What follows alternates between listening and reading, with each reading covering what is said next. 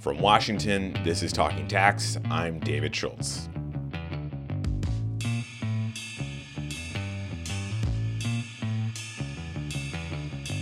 When I mention the country of Ireland, what's the first thing you think of? Shamrocks? St. Patrick's Day? Really top-notch dark beer?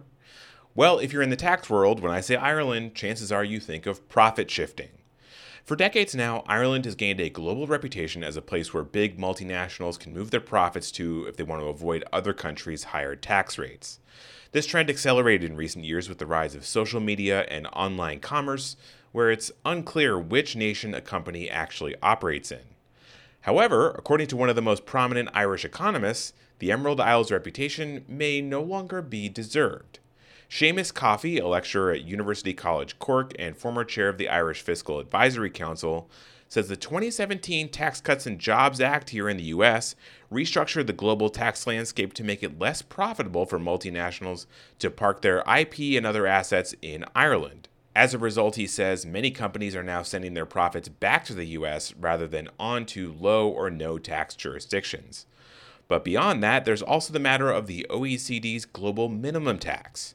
Earlier this year, the developed nations of the world agreed to set a floor on how low a tax rate can go.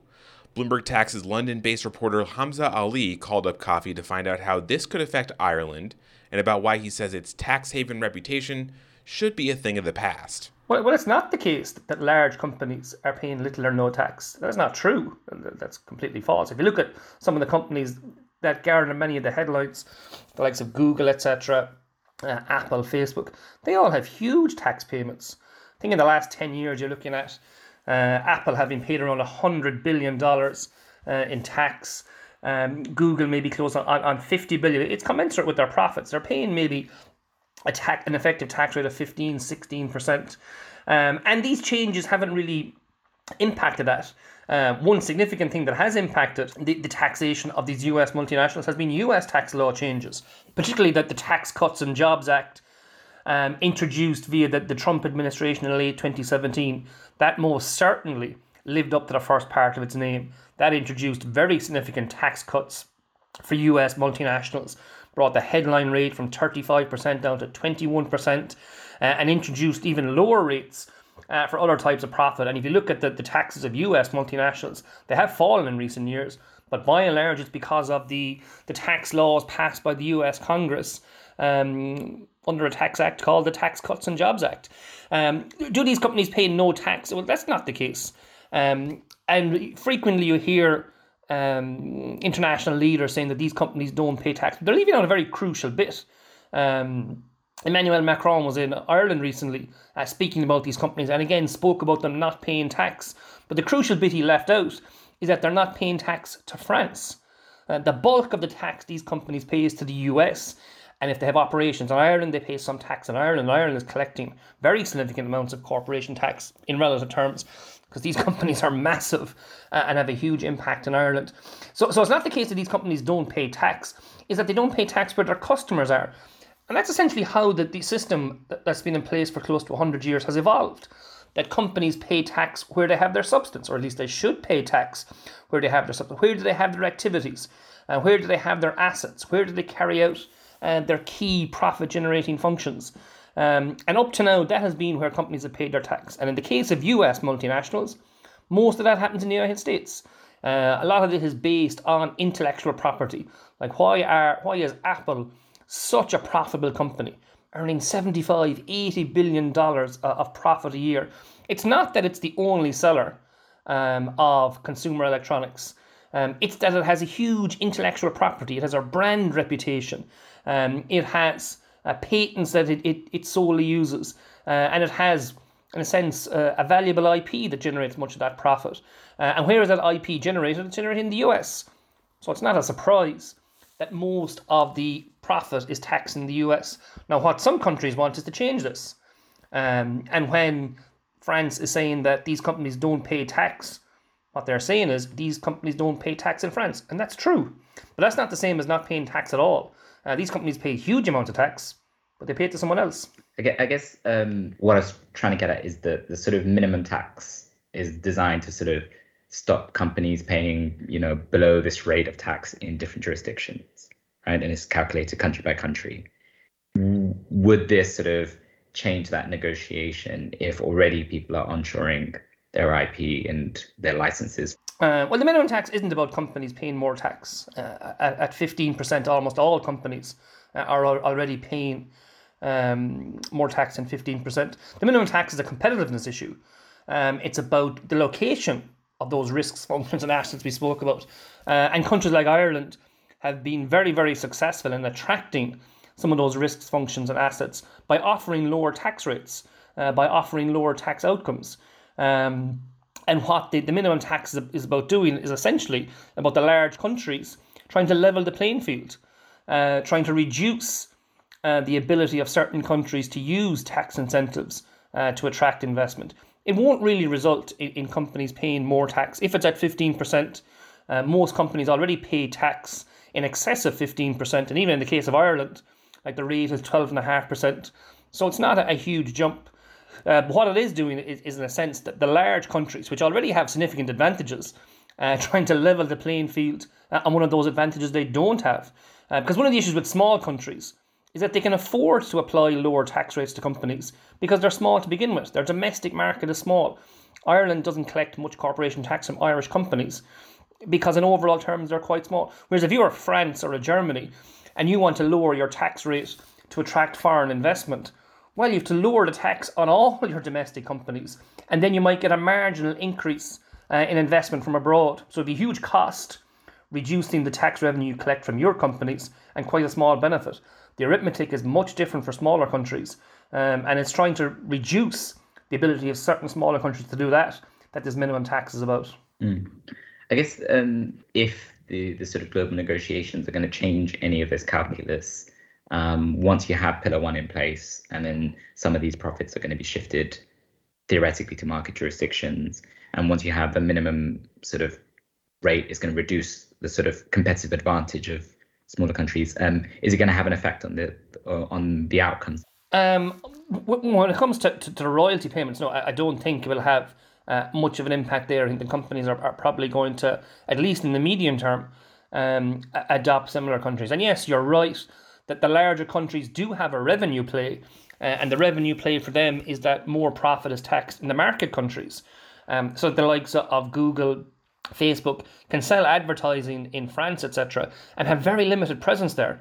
They can do it all online, and they don't really have to have any direct activity. Yes, they have some presence in France, but the way that the current rules operate mean that they can have the contract closed in Dublin, so the revenue flows from France to Dublin, and now the royalties are going from Ireland directly to the US, and most of the profit, based on the functions at least, is now rightfully allocated to the US. But the play that the larger countries are making now is that more of that profit should be taxed in the market countries, where the customers are. And up to now, that hasn't really been an element at all in how companies are taxed. There is a logic to it. Like, what is one of the key assets the large companies have? It's us. It's our data. They're using our search history, our location, our contacts. These are all hugely valuable assets for these companies. So while, yes, the engineers might be in the US, a key part of their profit-generating activity, us, is in the market countries. And that is the revenue play. So the larger countries, because they have more of the customers, hope to gain more tax revenue as a result of that. So the likes of France saying that some of these companies don't pay tax, with the bit to them left out, will hopefully, from their perspective, will hopefully be able to say that now these companies are paying tax to them because tax is paid on the basis of where the customers are. So that might change. But I don't necessarily see immediately, at least, the companies changing their structures. There will be changes in how the tax calculation is done. But again, the companies are going to respond. I think over time, you will see the companies respond. Like, companies are tax minimizing entities. If we change the rules, they'll change their behavior. But I don't think we'll see that in the near term. It will be more about how this new system plays out over the medium term. Towards sort of the end of the document that was sort of agreed July earlier this year, it was sort of indicated that they're trying to implement this soon. Is that going to sort of have an effect on things like free trade zones or areas where there are currently sort of designed to minimize tax? And I sort of asked this question with this specific idea in mind. Are there companies making investment decisions today to operate in some of these zones that will be affected by these changes? Good question, but I'm not sure that you'd be able to provide a precise answer at this stage. For one, the implementation timeline seems very, very short.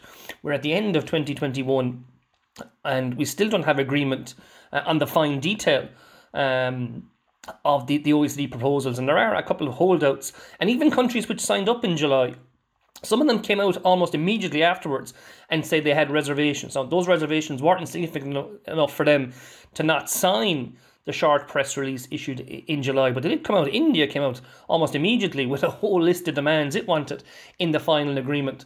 So I think that there's a way to go yet before you have that final agreement. And then to have it implemented by the start of 2023. Remember, in European terms, within the EU, whatever is agreed at OECD level will have to be transposed into EU law, and you'll need EU directives and possibly even an EU regulation to come into force. And to have that done by the start of 2023 seems highly unlikely. But that's the timeline that's set out. Are companies making investment decisions on the basis of it? I wouldn't think so. I still think there's too much uncertainty. In the case of Ireland, of course, many of the companies operating here are US companies, and they will be looking to see what happens with the US tax law. The Biden administration have set out their agenda and their proposals for what they think should happen to the taxation of US companies. That's all highly uncertain at the moment, and we'll see how that plays out. And then, of course, the OECD negotiations are also ongoing, and there's sort of a cross-pollination between the two as to what the final agreement will be. So I think companies are kind of maybe hating some of this at the moment because they don't like such uncertainty. So I would be surprised if they were basing investment decisions right now on some of these outcomes. Are they going to look at some of these sort of trade and tax zones you refer to? I think many of them are being limited and reduced, although even in the current round of negotiations, we see countries looking for carve-outs. The UK looking for a carve-out for the financial sector, maybe trying to attract investment into London. So I think there's a lot of uncertainty at the moment. Companies are probably looking at a 5, 6, 7 year horizon, particularly some of the manufacturing companies. They're looking at where they'll put their plant in 2027. And I don't think that they're going to rush into it, just given the uncertainty that's there now. But it definitely is something that will have a role to play. These rules will change, and the companies will respond to whatever those rules are. That was Seamus Coffey, an economist at University College Cork in Ireland. You can find up-to-the-minute news on the latest tax and accounting developments at our website, news.bluebirdtax.com. That website, once again, is news.bluebirdtax.com. And if you want to chat with us, get in touch with us on Twitter. We use the handle @tax. Today's Talking Tax was produced by Hamza Ali and myself, David Schultz. Patrick Ambrosio is our editor, and our executive producer is Josh Block. From Washington, I'm David Schultz. Thanks for listening. The number of words in the tax code is estimated to be 1 million, about the same length as the entire Harry Potter series. Add in IRS regs, rev rulings, and case law, and it can be a lot. We all need a little help to sort it out. Each week on the Tax Girl podcast, I talk to the best in the business. And these aren't crazy technical dives. They're interesting and easy to digest looks at topics that matter to you. It's all that you need to stay ahead on the most important tax issues. You can subscribe to the podcast for free on taxgirl.com, because paying taxes is painful, but hearing about them shouldn't be.